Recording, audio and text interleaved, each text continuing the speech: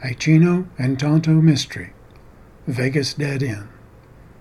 Season 1, Episode 5, Friends in High Places.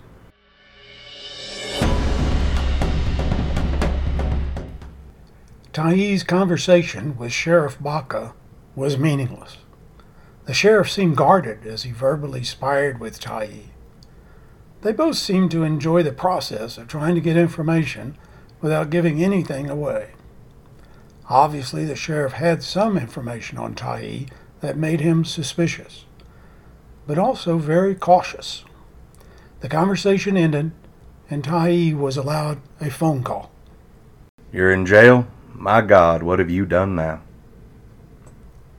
Ray Pacheco would walk through fire to assist his old partner, but he also couldn't help ribbing him first. Punched a deputy in the nose. It looked a lot worse than it really was. My guess is he's a bleeder. Anyways, sheriff acts like it might not be a big deal, but he can't decide on what he wants to do. Wondering if you know Sheriff Baca? Ray knew him all right, and it sure wasn't good. What the hell are you doing in Las Vegas? Baca is about the meanest SOB sheriff in the whole damn state. You don't want to mess with that guy. The New Mexico State Bureau has investigated him numerous times. Can't seem to get anything to stick. But he is considered corrupt as hell and dangerous. Ty thought, great. One of the most corrupt and dangerous sheriffs, and I'm locked in his jail. I'm in Las Vegas because it looks like I've inherited one of those old Victorian mansions. A very distant relative owned the house when he was part of the gang that ran this Wild West town 100+ years ago. Then somehow, I still don't know all the details, a cousin of mine inherited the house, and now has left it to me. As best as I can tell, this is a burden, not a benefit, and will probably cost me money to get rid of. Dropped into the sheriff's office because the house had been red tagged. It's been one stupid thing after another led me punching this deputy. Sounds like old times. I wish I was there with you.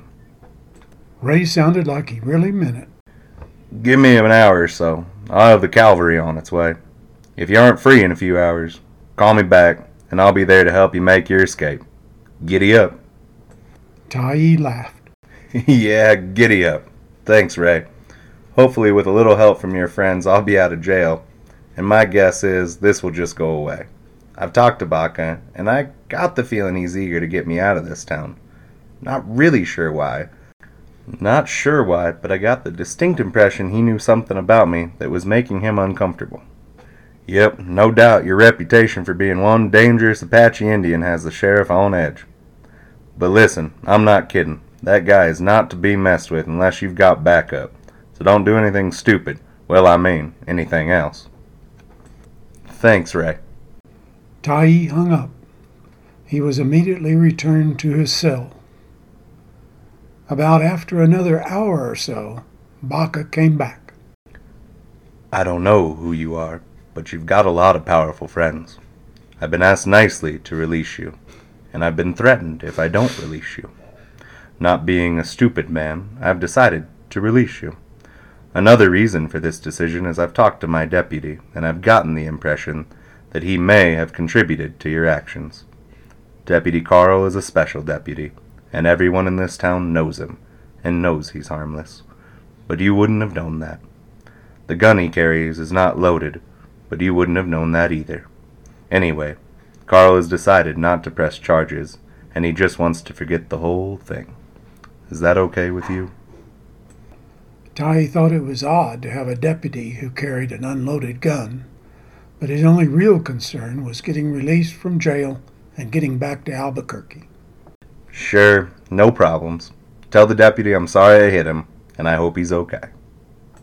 The sheriff smiled and nodded his head. There was still something going on inside the sheriff's head that made Ty nervous.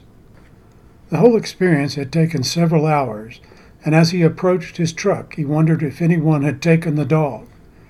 There he was in the back, napping, but immediately raised up as Ty approached. Hey, Tonto, sorry I took so long. How about something to eat and drink? The dog did a little dance and jumped over the back and down to the ground. Tonto was a big dog, but had amazing jumping skills. He came up and rubbed on Ty's legs. For all the world, it appeared he completely understood what Tai had said, and his answer was yes. Tai stopped at a small grocery store and purchased some dog food and a few other items. He had decided he would run back by the house.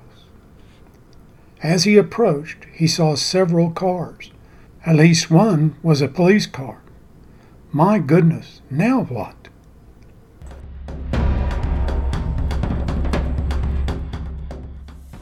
A Few Minutes Mystery Production.